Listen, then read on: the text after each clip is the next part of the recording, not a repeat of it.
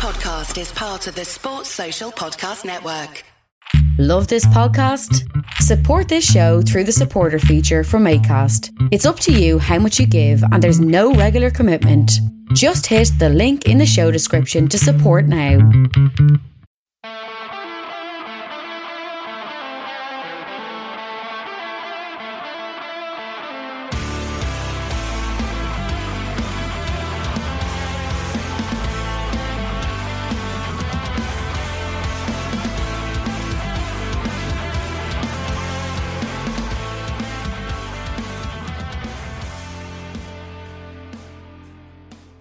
What's good, boys and girls? Two-Footed Podcast on Monday, the 15th of November, brought to you by EPLindex.com and our presenting sponsor, Liberty Shield. Liberty Shield is a VPN provider. A virtual privacy network allows you to go online, change your location, access things you're geo-blocked from, while also keeping your data safe. Check out libertyshield.com and use the code EPLPOD, EPLPOD, to get 50% off at checkout. We're also brought to you by Home of Hopcroft, a giftware and homeware company located in Scotland, but shipping worldwide. Check out homeofhopcroft.co.uk. And finally, folks, do check out the EPL Index and Anfield Index shops, which you will find on Etsy. Right, folks, so international break, boring as ever. However, the mighty Republic of Ireland in tremendous form over the last few days. You have to love it. We've been great. I'm taking personal credit for this because Cousin Jeff was outstanding yesterday. No, not really. So Ireland drew with Portugal, which obviously mentioned on the last podcast on Friday. Cristiano had a little bit of a sulk after that one. And he's having an even bigger sulk right now because Portugal lost to Serbia and do not qualify directly from the group. From Group A, Serbia topped the group. They have qualified for the World Cup, and congratulations to them. Portugal finished second. They go to the playoffs. Ireland, with their resounding victory over Luxembourg, they finished third. They go nowhere, but look, they finished the group on a bit of a high. A good away win. We'll ignore the quality of opposition. The draw with Portugal, we'll definitely take that one.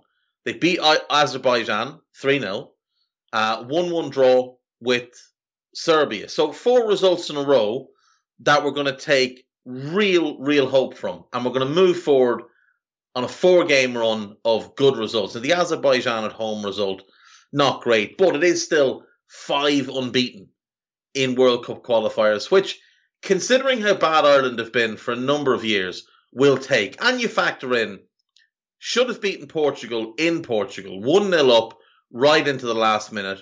Cristiano should have been sent off earlier in the game. He scores 2 late goals.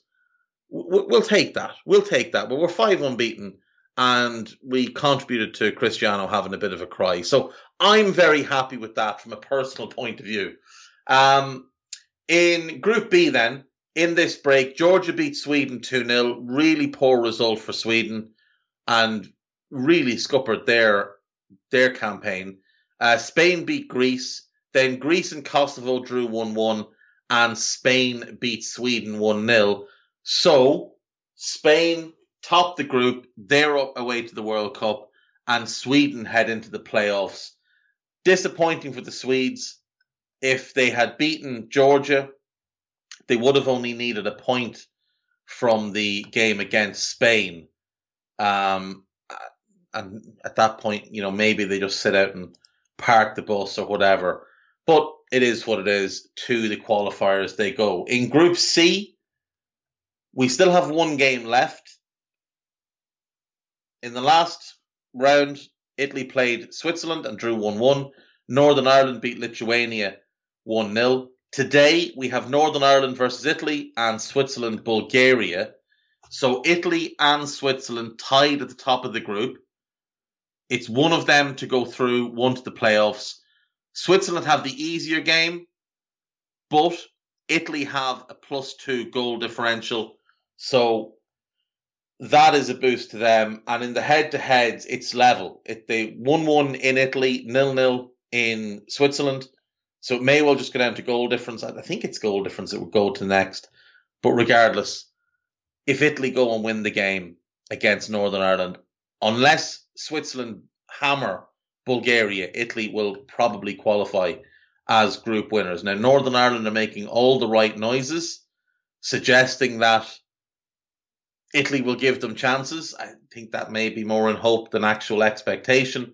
But the best of luck to the Northern brethren. Can't get through, but you can finish third. You'll finish third regardless, unless Bulgaria pull off a good result against the Swiss. Moving on then to Group D, France topped the group and have qualified for the World Cup. Finland are second, Ukraine are third, Bosnia and Herzegovina are fourth. It is between Finland and Ukraine for the last game. Now, Ukraine play Bosnia in Bosnia tomorrow. Finland play France in Finland, in Helsinki, tomorrow. Maybe France rest some players and maybe the Finns get the draw that should send them through. But if not, you'd have to look at it and think Ukraine have the easier game there. Even though Bosnia will be no pushover, a Ukrainian win and a Finnish defeat will put Ukraine on their way to the playoffs. Group E then, Belgium are top and through. Wales are currently second. And the Czech Republic are third. Now, both Wales and the Czechs will go through to the playoffs here as things currently stand. It's just a matter of in which order. Belgium as group winners. We have 2 games left. The Czechs against Estonia and Wales at home to Belgium, both tomorrow night. Group F, Denmark, the team of qualifying so far. 9 wins from 9 games, 30 goals scored, only 1 conceded against the Faroe Islands, which is, part of the Kingdom of Denmark. In the final round of games, which is today, Austria play Moldova, Israel play the Faroe Islands, and Scotland play Denmark. Scotland will be the playoff team. Austria are going to the playoffs as well via the Nations League by the looks of it. And Denmark are through as group winners. So it's pretty much set as things go. Denmark, Scotland, and Austria advancing, Denmark directly through to the World Cup. And they have been brilliant. They really have played some great football. It's like they took the way they were treated in the Euros personally, channeling their inner Michael Jordan, and they've just gone on a rampage to their qualifying. In Group G, the Netherlands are top, 2 points clear of Turkey, who are level on points with Norway but have a better goal differential. 1 game left, 3 games to play. They're tomorrow night. It's Gibraltar against Latvia, Montenegro against Turkey, and the Netherlands against Norway. Not looking good for Norway. Not looking good for Norway, it must be said. You would imagine that Turkey will get a result against Montenegro, and then if they get a draw in that game, Norway need to beat the Netherlands. If they win, Norway can't do anything other than beat the Netherlands and knock the Netherlands out of the World Cup qualification. But the Dutch have been quite good so far. Did just want to highlight, though, the Netherlands played Montenegro the other night and somehow came from 2-0. Montenegro came from 2-0 down late on to get the draw. And certain elements on Twitter, we'll call them elements because they don't really deserve to be called much else, took to social media to try and pin the blame for this on Virgil van Dijk and use their comedic names, Virgil van Disney, Virgil van Delegate, all of these things, because they're very jealous that their club doesn't have a central defender who could lace the guy's boots. So let's recap on the goals. The first goal, it's a transition. Netherlands had been attacking. Ball was turned over off a set piece. They're chasing back. Van Dijk stops and sets the line, calls the line, hand in the air, engages the ball carrier. One of his fellow defenders decided that holding the line wasn't for him and dropped 5 yards deeper. And in doing so, allowed a very simple ball to be played into a channel. A runner from midfield wasn't picked up. Van Dijk still had his man, no problem. But the runner from midfield who wasn't picked up gets on the end of a pass and scores. Somehow that was Van Dijk's goal. And apparently the second one was as well, even though it's a cross into the box, he's marking somebody else and one of his fellow defenders gets out jumped. And apparently that's his fault as well. So just to make everybody aware, any goal conceded by a team that contains Virgil van Dijk is Virgil van Dijk's problem.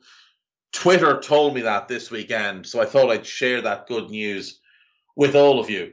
Into Group H, Croatia are top, Russia are second. Croatia qualify for the World Cup. Russia go into the playoff. Only 1 point between them. Croatia beat Russia 1-0 on Sunday, to secure that top spot, an 81st minute own goal. You'd be a little bit sick if you were the guy that scored the own goal. Slovakia 6, Malta 0, and Slovenia 2, Cyprus 1, but a little too late for those two. Both put up, good showings of themselves, but they will not be partaking in the next World Cup. In Group I, England are top. England are almost certainly going to top the group and advance to the World Cup. Poland will finish second. Otherwise, if England got heavily beaten and Poland won by a good margin, Poland could top the group, but that's not going to happen because England are playing San Marino and will most likely win quite comfortably. Poland play Hungary. That should be a good game. And Albania will play Andorra. There was some good football played in this group over the weekend. Poland beat Andorra 4-1. England beat Albania 5-0. And I know it's only Albania, but at the same time, the positives for them. Harry Maguire, who's been a disgrace this season, he scored. Roy Keane is correct when he says he shouldn't do the fingers in the ear thing, because scoring for England doesn't wipe away your performances for Manchester United. Harry Kane got a hat-trick. Spurs fans should take heart from that because it shows Harry Kane still exists, just not for you at the minute. But if Conte can get him turned round, that player that's been so good for so long is still there. Jordan Henderson with a goal and assist, another who's been dreadful this season. Again, you can say it's only Albania, and I'll say fair enough, but do remember, Albania have never conceded 5 goals in the first half of a game before. And it's the first time they've been beaten by 5 clear goals in like a decade. So credit to them. Albania have grown substantially, even though a lot of the great Albanian players ended up playing for Switzerland and countries like that because of, the dispersion of Albanians throughout Europe in the early 90s. Hungary 4, San Marino 0. Dominic Szoboszlai was the only reason to watch this game, and he was brilliant. Scored an incredible goal. He is going to be a spectacular player, so do just keep an eye for him. If you haven't been watching Leipzig this season, I highly recommend it. No longer the confusing, overly complicated Nagelsmann team. This is the Jesse Marsch era, and things are a lot more simplified, and he's getting more out of Dominic, a lot more out of Christopher Nkunku. I think we'll see a lot more of Dani Olmo as well. And they're just a ton of fun to watch. Group J, Germany top and qualified, with North Macedonia finishing second and advancing to the playoffs. Germany beat Armenia 4-1 on yesterday. Romania beat Liechtenstein 2-0 and North Macedonia beat Iceland 3-1. Iceland finishing second from bottom. Disappointing for them considering how good they'd been a couple of years ago, but that is a country and a footballing nation currently mired in quite a lot of controversy. So, maybe masters of their own demise a little bit. Finally then, into the qualifying round, how to look at this. So, as things stand, there are 10 teams in the qualifying bracket. Now, a couple of these aren't yet decided, but for now we've got Portugal, we've got Russia, we've got Switzerland, Sweden, Poland, Wales, Scotland, North Macedonia, Turkey, and Finland. Turkey and Finland still yet to confirm their qualification. The seeded teams are Portugal, Russia, Switzerland, Sweden, Poland, and Wales. Portugal and Russia are the seeded teams in pot 1.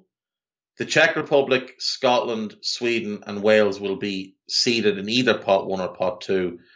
And as things stand, Austria and North Macedonia, who have confirmed their qualification, they will be unseeded in pot 2. So we're looking now for the unseeded teams in pot 1, which as things stand would be Turkey and Finland. So we get 2 semi-finals, a seeded team versus an unseeded team, a seeded team versus an unseeded team, and then a final. This is in each pot. So we will get 2 teams from the 10 teams. A lot of good football to be played. So let's just surmise that it's Portugal versus Finland and Russia versus Turkey.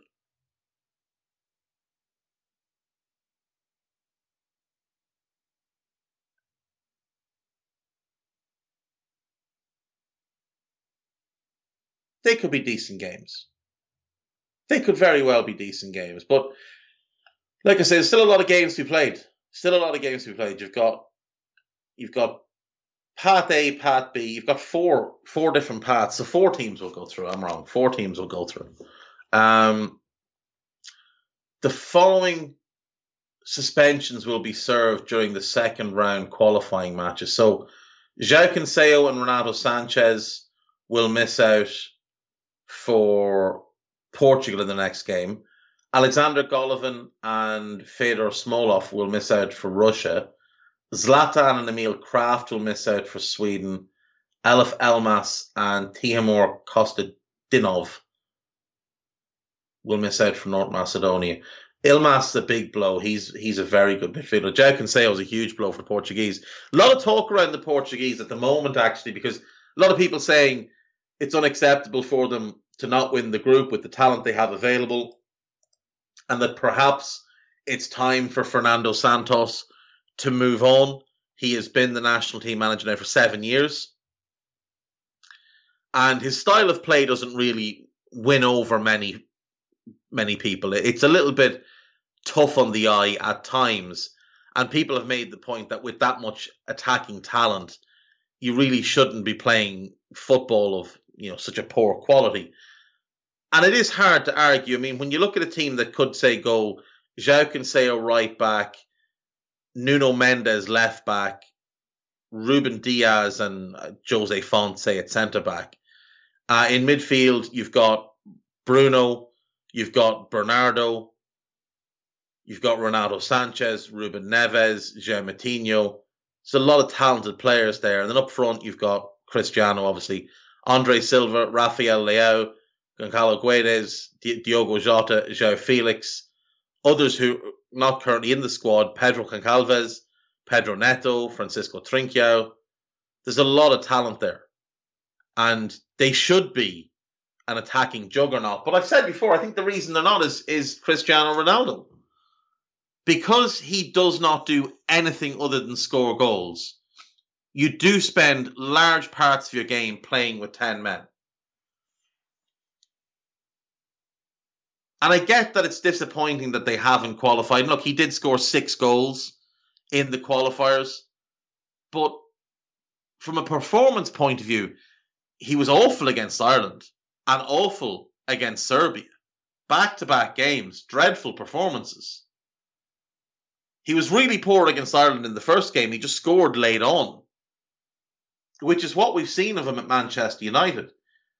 And if you do look at their team and say, okay, well, what would a front three of João Felix, let's say João Felix and Andre Silva with Bernardo Silva just behind them.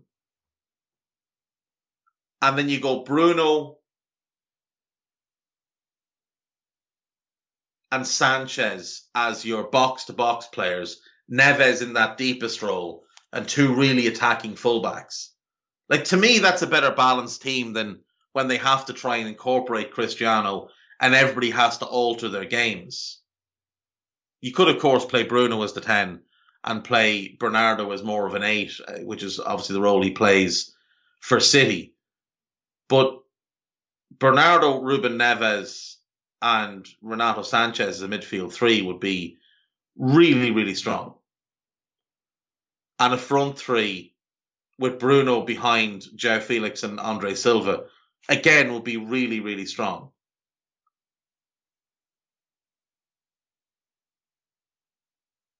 I don't know that Fernando Santos is the issue there. I mean, this is the guy that won them the European Championships. Now, let's remember, when they won the European Championships, it is one of the great flukes of all time. They were dreadful in the group, scraped their way through, and didn't really impress anybody. Got to the knockout stage, and then they started to play a better brand of football. But, in that group stage, they were horrible to watch. Hungary and Iceland finished above them. They came through third, having drawn their 3 games. Cristiano was atrocious through the group stage. You go into the knockouts, they beat Croatia after extra time, they beat Poland on penalties, then they beat Wales. So Croatia side, it's not really a tough run. Then they beat France in the final after extra time. Again, Cristiano not on the pitch, and he hadn't exactly played well. He was poor against Croatia. He was a non-factor against Poland. He did play well against Wales in the semi-final, but it's Wales. With due respect, they're not exactly a footballing powerhouse. And he was off the pitch when they won the final. But they defended their way to that that tournament win. I don't know that Santos is the issue. They do draw too many games. That's absolutely clear. But they don't lose many games. And he lost 15 of his 95 in charge. He's never been a manager that loses a lot of games. He doesn't play the most attractive football. There's no way around that. But he is still a good manager. He did win the Nations League as well, obviously, which, you can take it or leave it. But something's going to have to give, and in all likelihood, it will be the manager. It won't be Cristiano, because there's nobody's going to take him on. Nobody's going to risk rocking the boat and having him have his temper tantrum. She'd probably end up turning the whole country against herself. I will say, though, that the goalkeeping selections in the Portuguese squad baffle me. Rui Patricio is still a good goalkeeper, but he has declined. Jose Sa, he's having an okay time at Wolves, but he's not a good goalkeeper, and neither is Diogo Costa of Porto. Rui Silva and Anthony Lopez are much better than the latter two and should be in the squad. But I digress. Let's move on. Actually, you know what? Let's take a break. When we come back, we've got Premier League news and we've got gossip. See you in a minute.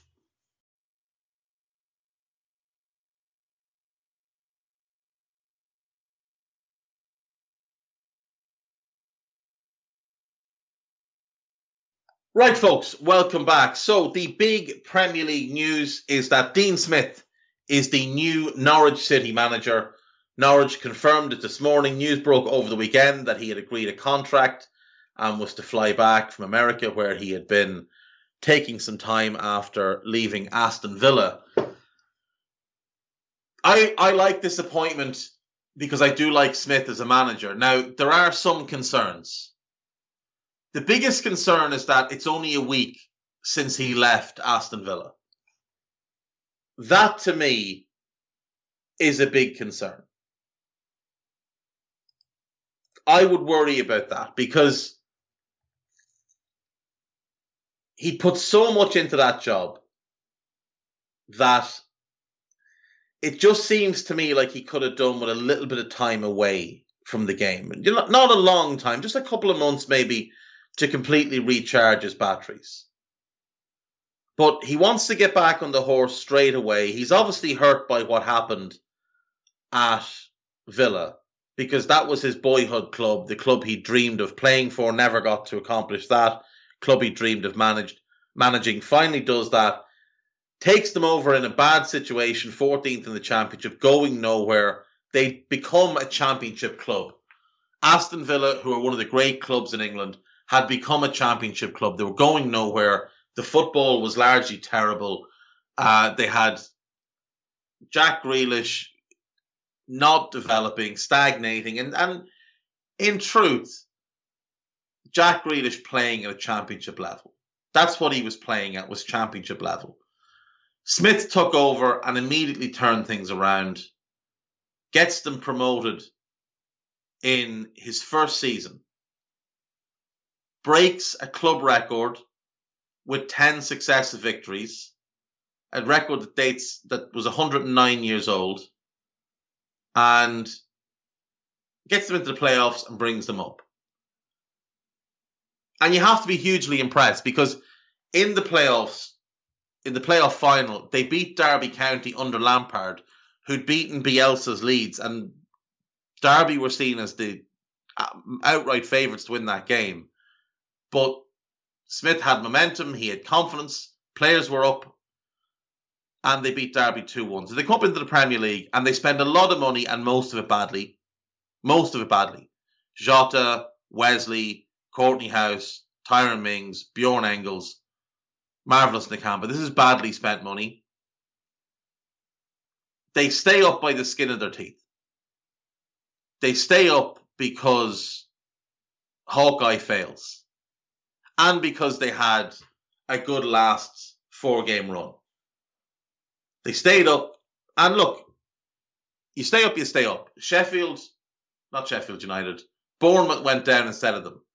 Bournemouth went down having had a horrendous run to end the season. So while they may complain and different things, they should never have put themselves in a situation to get relegated anyway. That's the be-all and end-all of it. If Bournemouth hadn't had such a horrendous run at the end of the season, they wouldn't have gone down. Bournemouth only had themselves to blame. Last season, they spent money better. They brought in Matty Cash, Ollie Watkins, Emi Martinez, Bert Traore, and they became a solid mid-table team. The second half of the season was concerning. They had a bad run of form, but they were a solid mid-table team. This season, Grealish goes, they bring in Buendia, Bailey and Ings, and bring back Ashley Young. None of them have worked so far. Ings has had moments and he's done okay. Bailey has had moments and he's done okay. Buendia has flat out been bad, and Young has been really poor. But Young is 36 and was only really brought back to be a utility squad player and has been forced into playing positions that don't suit him and he doesn't have the legs for anymore. Buendia, Smith didn't really seem to know how to use him, which is weird because you would have thought he would have just dropped him in where Grealish was. But because he'd also bought Danny Ings as well as Leon Bailey, he had to try and figure out how to fit them all in. Now, the problem arose with a lack of a tactical plan, a lack of a go-to. When give it to Jack and hope for the best wasn't there anymore, Villa didn't seem to know what to do with the ball. Now, they have had some injuries, but I do think he has been far too loyal to some bad players. I think he's been far too loyal to his captain. I think Tyrone Mings is a bad centre-back. I think at Premier League level, he is unsuited to playing for a team who wants to challenge for Europe. I think if you played a nice deep bank of four with a four in front and it was just head it, kick it, don't think about anything, I think Mings would be fine. Mings' issues tend to come from, he's asked to defend big spaces. He gets lost. When he's asked to play out from the back, he makes mistakes.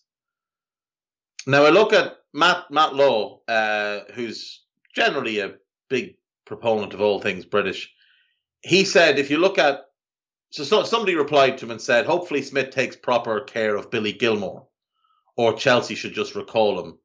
And Matt Law says, if you look at his work with Grealish, who did improve under him without question, John McGinn, who also improved, then he throws in Mings as if none of us had noticed. Mings did not improve under Dean Smith. He was bad when he signed him. He was bad, but he's still bad now. Watkins, yeah, he had a good season last year. Look at him this year. Ezri Konsa, yeah, good work there. Matty Cash, I don't think we've seen the best of Matty Cash yet. I still think he was a better player at Forest. But I have seen certain signs this season of a little bit more of a license to get forward and a little bit more confidence in themselves. And then he mentions Jacob Ramsey, who's obviously a young academy player who's only played a little bit. You look at Watkins, how good he was last year, and the failure to find a way to make it work with him and Ings so far this year. The failure to properly come up with a system, a setup, a style of play, automations, patterns, build good habits. None of this has happened at Villa this summer, and that's concerning. Now, he is a good manager, and I think if given time, he will do good things at Norwich. My expectation is he's been given a 2.5-year contract because they know the first half is basically just them going down, and then he has 2 seasons. They'll be pretty well positioned to come back up because it's a good squad at Norwich. There's a lot of talent there, but it does need some more help in some areas. Now, in the summer, they obviously brought in Rashica. Rashica is the type of player you can, to an extent, build your team around. It'll put a ceiling on you. You won't ever be a top half Premier League team or anything like that, but he could be the type of player you could build a team around to stay up. Angus Gunn, I still like. I know he's had some bad times in the Premier League, but I still do like him. I think there's a talented goalkeeper there. Flynn Clark is a young attacking midfielder that they brought in from Peterborough, very highly regarded. Kenny Coker is a young striker they brought in from Southend, again, highly regarded, someone that maybe in a couple of years will be able to help along with Clark. Giannoulis is a decent attacking left back, and we know he likes to let his fullbacks push on. He'll have Max Aarons at right back. He'll have Giannoulis at left back. So that's those 2 positions boxed off. You'd assume Tim Krul stays as the goalkeeper, but he does have Gunn as a decent option. Ben Gibson, he likes a left-footed centre-back who can play the ball a bit, and Ben Gibson can do that role. So you would look at it and say, in the ideal Dean Smith defence, he's got 3 of his 4. The other thing he likes is he likes a pacey one. Now, Ozan Kabak is the best centre-back at the club, and I will take no dissuading on that. But he doesn't have great pace. And we could still use him and Gibson. And I think that can work. If you play a slightly deeper line, I think that can absolutely work.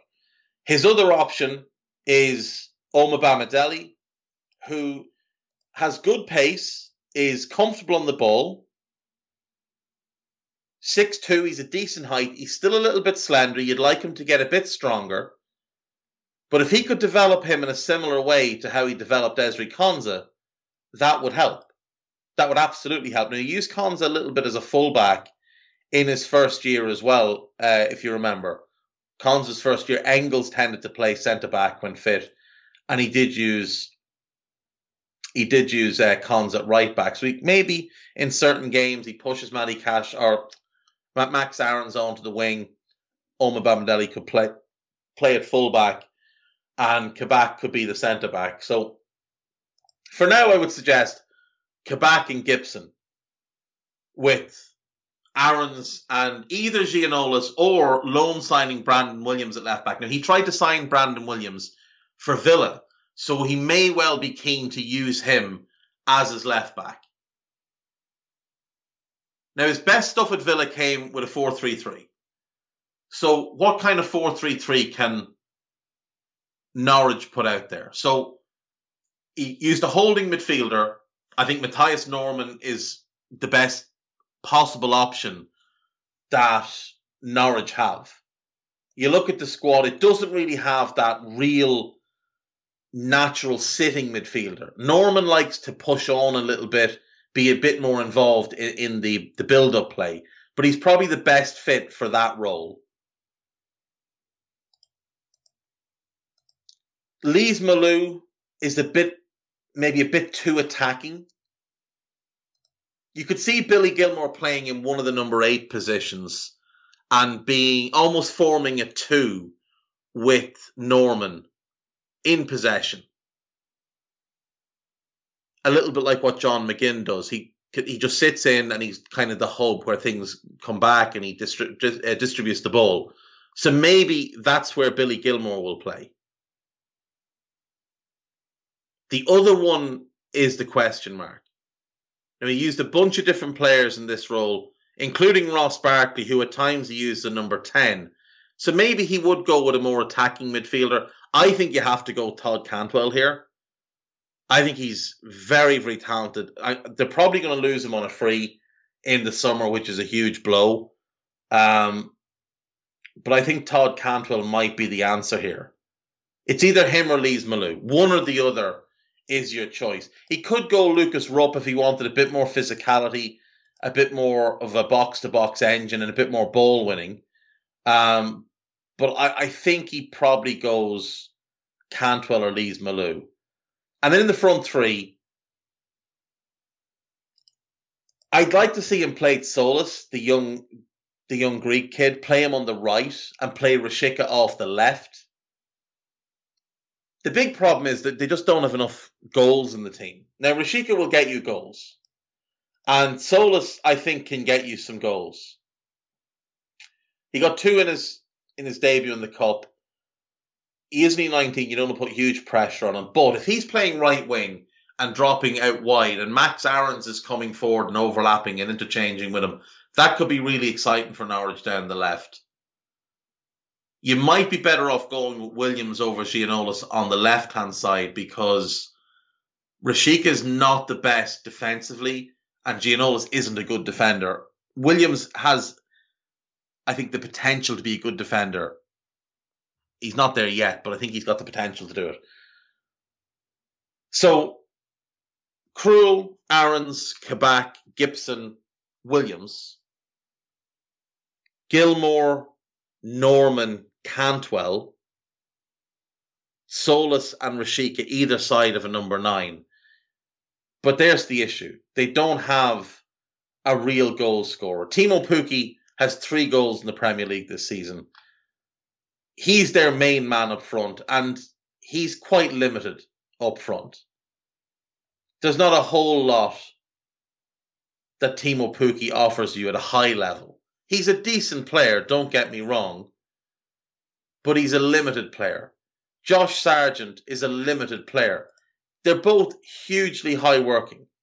They will run all day for you, and they're probably both better with another goal scorer alongside them. The problem is there isn't a goal scorer at the club. The only one maybe is Adam Adey, but he's not exactly scored a whole bunch of goals since joining Norwich. Only 3 goals in the Championship last year. No goals so far in 8 sub-appearances in the Premier League this season. He's never been a consistent goal scorer for them. Talent is there, good pace, pain in the backside to play against, physical, but I'd be surprised if he went 4-4-2. I think he will go 4-3-3 and it's a 4-5-1 out of possession. But you just have to be a little bit concerned. The lack of goals, it's something they'll have to address in the summer. I would wonder if the players they signed this past summer, some of them have relegation release clauses.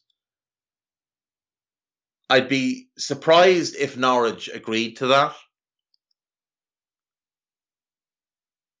But Rashica and Tzolis in particular, I think, are definitely Premier League caliber talents.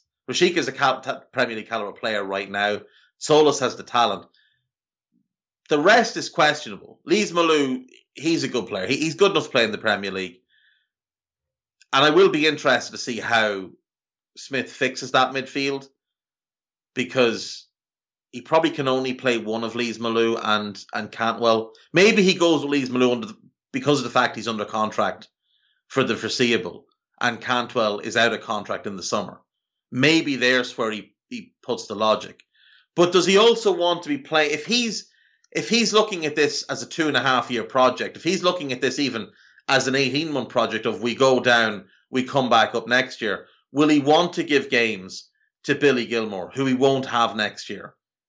Will he want to give games to Ozan Kabak, who in all likelihood he won't have next year? Now, I could see potentially Matthias Norman agreeing to join them even if they go down. I could see Manchester United loaning them Brandon Williams again if they go down, as long as he's playing regularly. But Chelsea, I don't think will loan Gilmour into the Championship. And I don't think as a Championship club they'd be able to buy Kabak. So the squad is not as bad as the league table suggests. I think that's important to note. There are some good players there. Like, you got 3 decent centre-backs in Kabak, Gibson and Oma Bamidele. You have a really good right back, 2 good left backs, probably 4 good options in midfield. 5 if Lucas Rupp can stay fit, because Rupp is a decent player. So you've got Rupp, Gilmour, Cantwell and Norman and Lees-Malou in midfield. They're all good options. You've got Kenny McLean as well, to be fair. I did forget about him. And Kenny McLean might be somebody that he wants to use as a kind of John McGinn substitute, which wouldn't be the worst thing in the world. So you've got 6 in midfield that you can use. You can use Cantwell wide in a front 3. You could play Rashica on the right, Cantwell on the left, and maybe that works for you. But again, do you want to play a fella who's probably not fully committed to the club? And where are your goals coming from? That's the big question Dean Smith has to answer. Where are the goals going to come from? Talent-wise, there are 3 worse squads in the league than this, in my view. I think Watford's squad is worse. Now, they might have the best individual player of the 2 squads in Ismail Assar, but I think the squad is worse. I'd much rather have Norwich's goalkeepers and defenders. Even though I like Ben Foster, I'd still rather have the 2 keepers here, Krul and Gunn, than Daniel Bachmann. You look at the defenders, I'd much rather have the Norwich defenders. I think the midfield is about even. You'd give Watford a slight advantage in attack, but again, they don't really have a number 9 either. I think this squad is better than Newcastle's squad. Goalkeepers about even, but better defenders here. Probably better midfielders here. St. Maximin, the best individual player. And Newcastle's one advantage over Norwich is they do have that number 9 in Callum Wilson. You put Callum Wilson in this team, I think Norwich would be safe. I think their squad is better than Brentford as well. I think they've got better goalkeepers, better individual defenders. It's just a matter of getting them to work together. Midfield, I think, is about even. Brentford have Ivan Toney, though. And that's kind of the thing with this Norwich team. There's not that one player. And maybe Buendia would have been it had he stayed. But there's not that one player that kind of elevates everybody else around him. Rashica has done it in spells at Werder Bremen. But like I say, it does put a limit on what you can achieve. I would like to see Norwich do well for the remainder of the season. It's a club I've always liked. I would like to see Dean Smith do well. This is certainly a much better appointment than Frank Lampard. I will say, you have to admire the cojones on Frank Lampard. Wasn't offered the job. Didn't get past the first interview stage. but then leaked it to his friends in the media that he turned the job down. Didn't progress past the first interview. 2 people did. Dean Smith was one and he got the job. Lampard did not. And then he ruled himself out. I think Frank Lampard probably doesn't interview all that well. I think he's probably got, as a manager, an undue ego. An ego that he earned as a player but doesn't deserve it as a manager and has no reason to have it as a manager. Got the Derby job because Harry Redknapp made a phone call for him. Got the Chelsea job because he's Frank Lampard. He's never had to interview for a job in his life. Think about that. That man is in his 40s. He's never interviewed for a job in his life. He's had 2 managerial gigs. One of them his uncle got him, and the other one he got because of his playing career.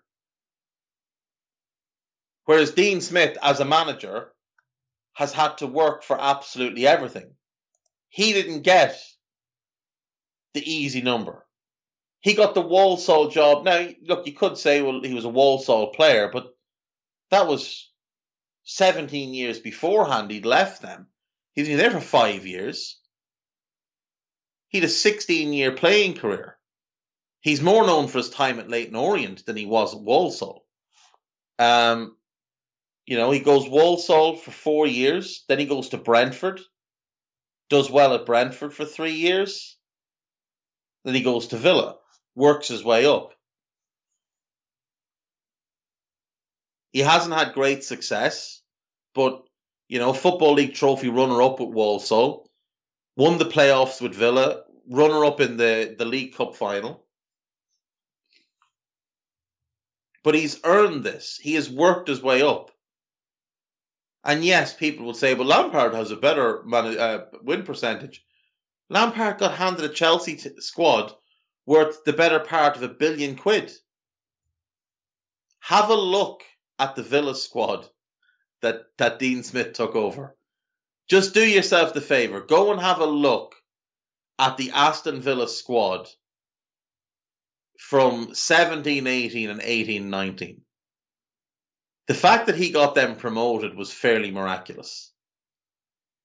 Even some of the lads, his mistakes were when he got into the Premier League, he kept some of those players that had been in on loan and he bought some other dreck. But we don't know how much say he had, whether it was final say, whether he was the one steering the bus on those transfers. We don't know these things, but Dean Smith's a good manager.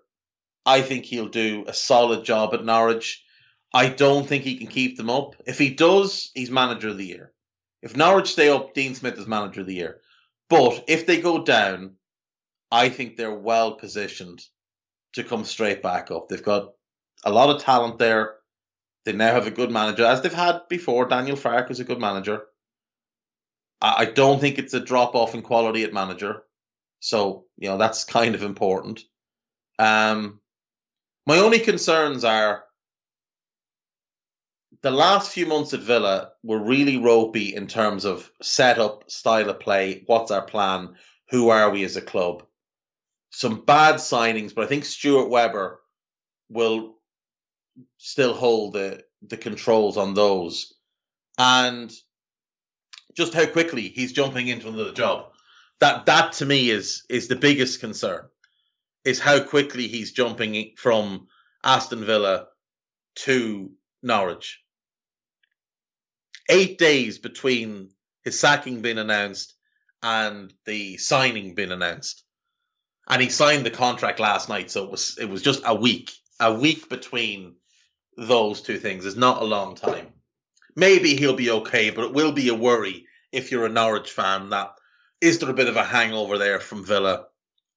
Is he going to buy Tyrone Mings? If he tries to buy Tyrone Mings, sack him immediately. Right, we will move on from there, folks, and we will wrap up with the last, actually, 2 little bits of news first. First of all, massive congratulations to Conor Gallagher, called up to the England squad to play San Marino. This was announced over the weekend because Grealish, Sterling, Shaw, Henderson and Mount will not travel. Henderson and Grealish have returned to their club for assessment on injuries. Mount was having dental surgery. Shaw has a concussion. and Sterling is unavailable due to a personal matter. Hopefully everything's okay with Raheem.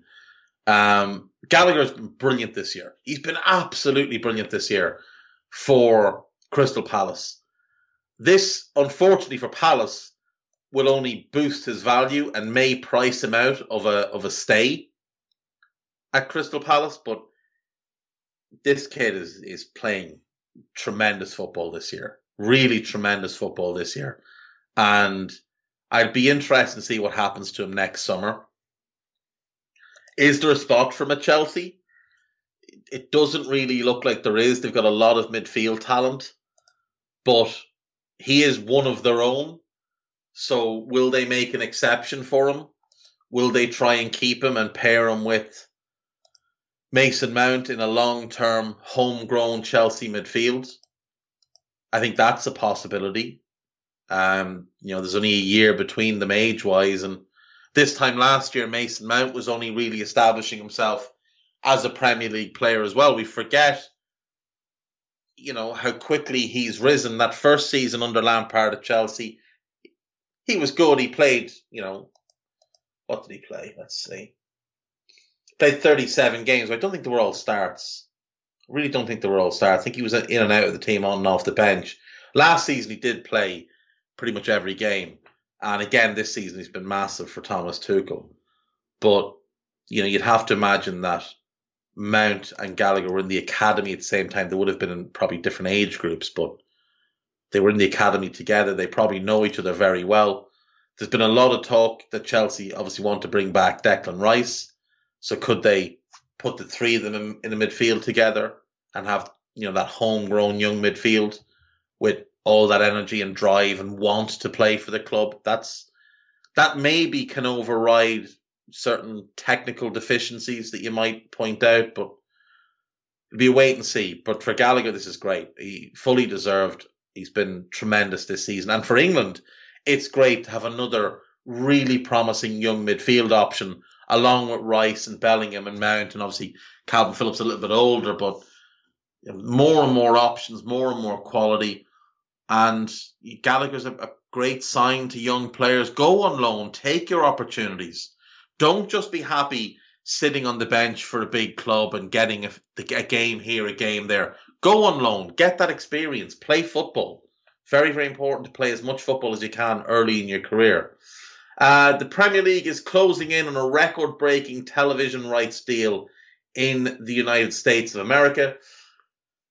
Second round bids for the rights, which have been held by NBC since 2013, are due to close by the 18th of November. The 18th of November is Thursday.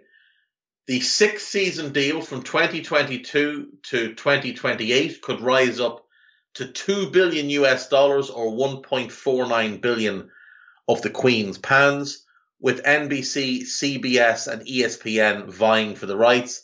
That would double the current amount and vindicate the Premier League's approach to selling their TV rights, which continue to increase in value. In May, the Premier League announced that it rolled over its 4.7 billion domestic 3-year deal with Sky Sports, BT Sport, Amazon Prime and BBC Sport to 2025. So off the back of the pandemic, obviously they just took the money that was there rather than trying to negotiate a new deal. They secured that money for 3 years. 1.9 billion a year. No, it's not 1.9 billion a year.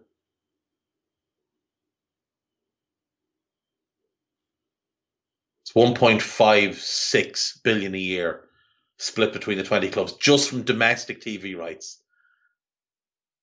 That's insane. Another 350 million a year from this American deal when that goes through. It's madness. The amount of money clubs are going to make as we go forward is insane. BBC Sport understands the decision was made in order to bring stability. That's fine. And that's basically that. That is basically that. Yeah. So they are hoping that overall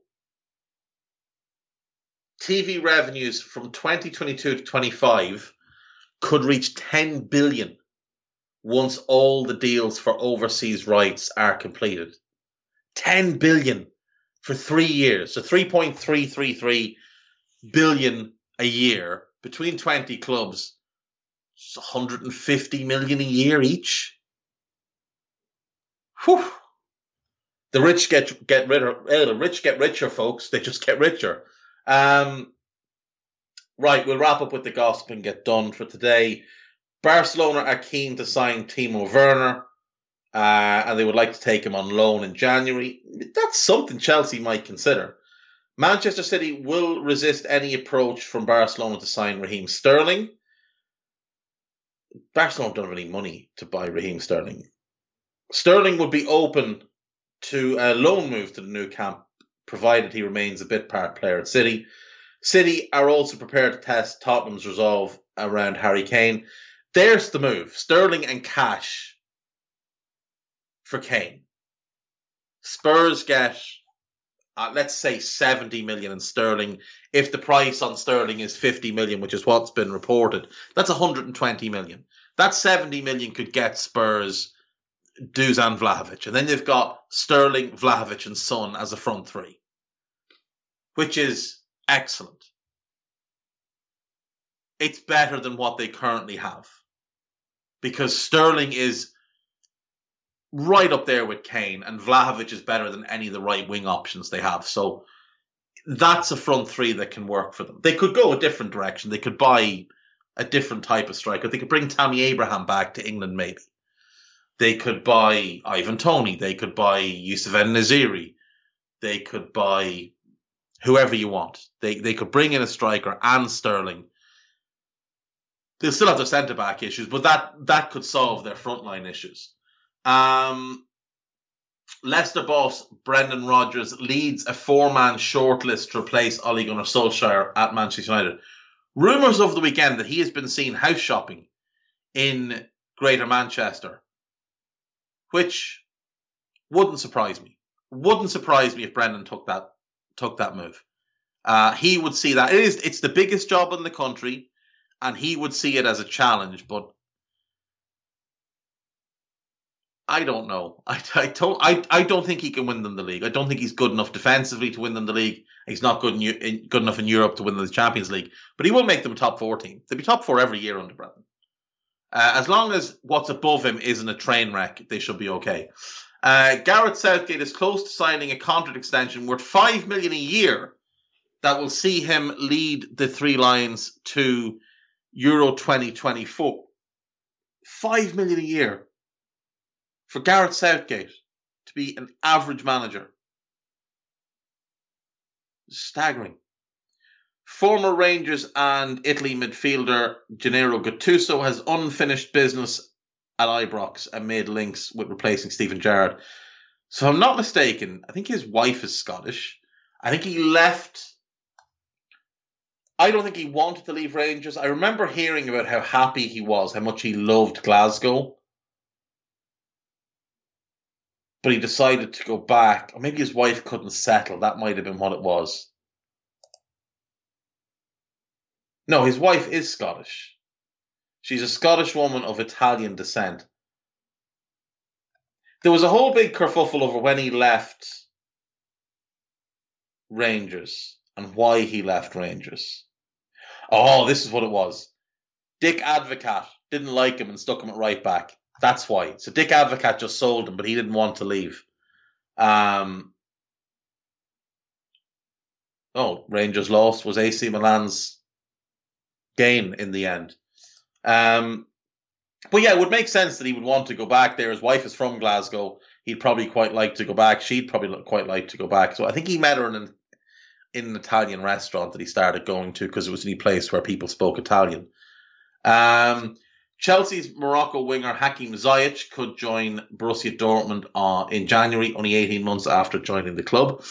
He needs to move away. The Premier League's just not right for him. Sevilla are determined to keep Jules Koundé until next summer, despite interest from Man United. I don't know that there is interest from United. They need midfielders more than they need another defender. Tottenham are interested in Club Brugge's Charles de Ketelaere.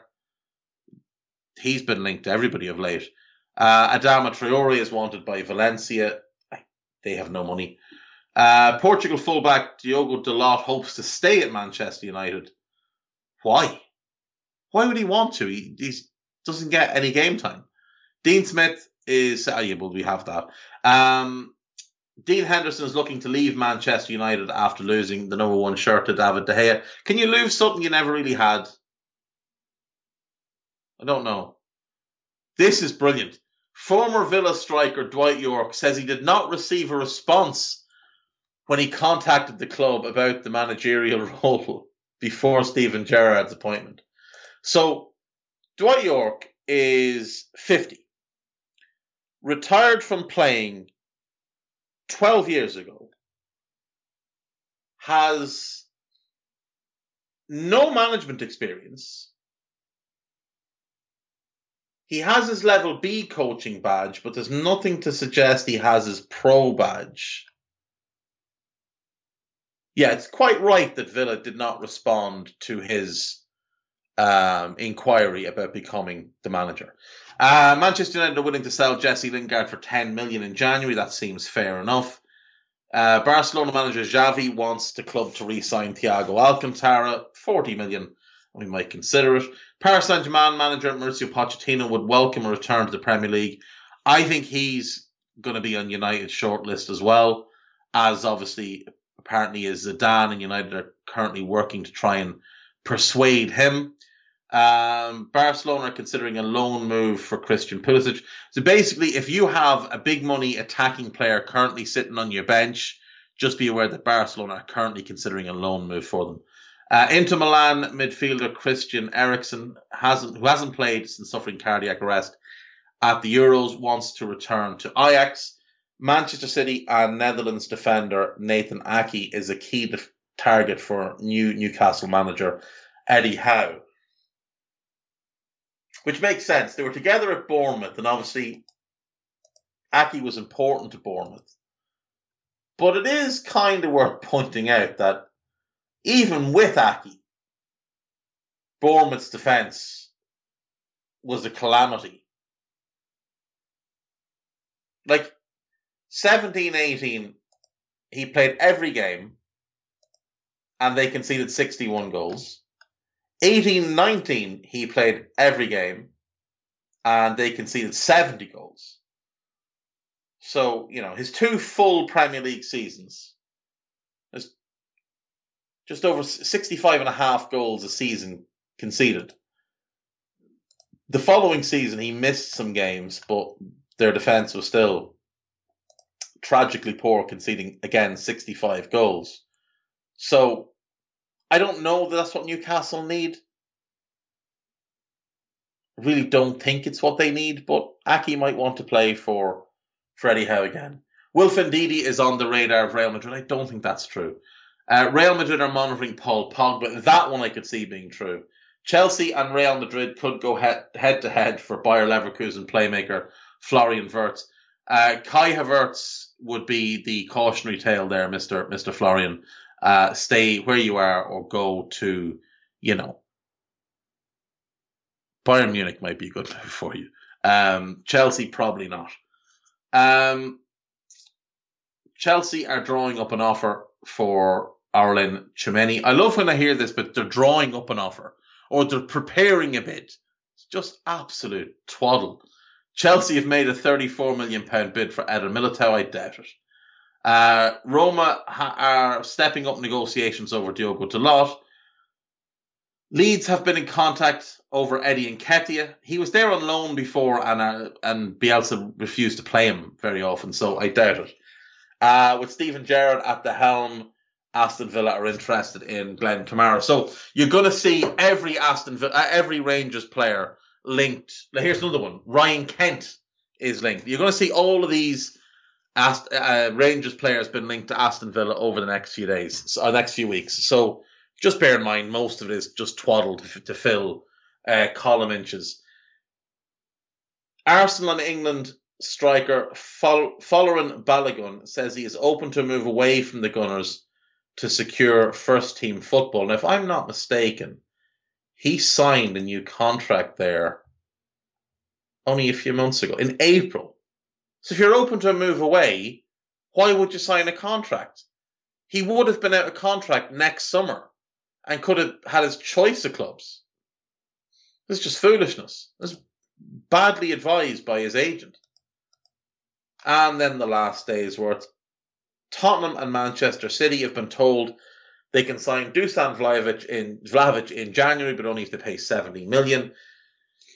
Donny van de Beek has decided to leave Manchester United. This is from the spoofer with the catchphrase, who doesn't seem to understand that it's not really up to Donny van de Beek if he leaves United. It's up to Man United.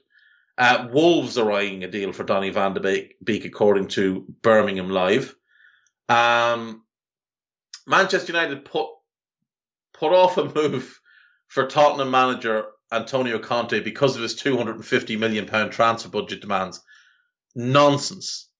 Absolute nonsense. They put off a move because, despite what we read, they're not really considering sacking Oli yet. Sevilla target Jules Koundé is a target for Manchester United. Sevilla centre-back Jules Koundé is a target for Manchester United, and the Old Trafford club could pay his 80 million buyout clause. They won't, but they could.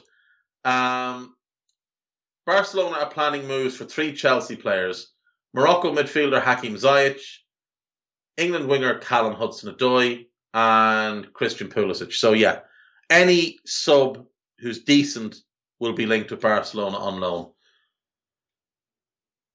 Manchester United could allow Dean Henderson to leave on an 18-month loan. Again, I have a hard time believing that. Juventus and France midfielder Adrien Rabiot is of interest in Newcastle. Good player, nightmare team around him, probably not worth the hassle. Chelsea are monitoring Lorenzo Insigne. Please don't. Real Madrid will battle with Chelsea to sign Tchouaméni. He's been linked there for a while. Would make sense for him to go to Real and be the successor to Casemiro in a midfield 3 with Valverde and Camavinga. Doesn't make sense for Ndidi, who would need to go and start when they already have Casemiro, who is a better player.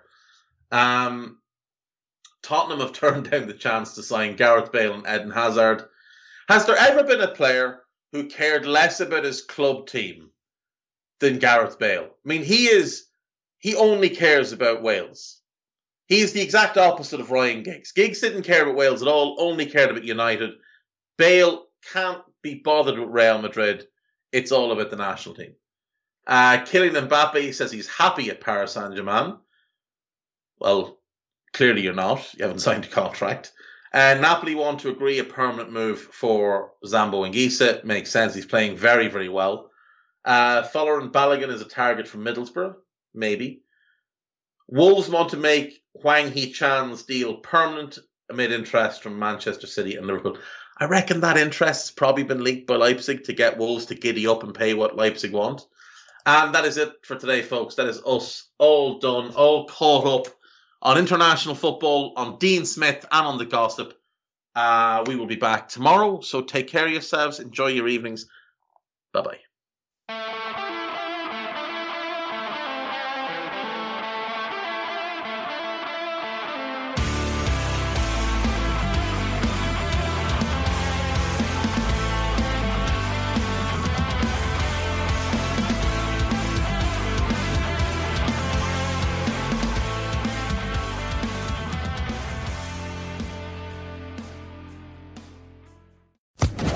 Social Podcast Network.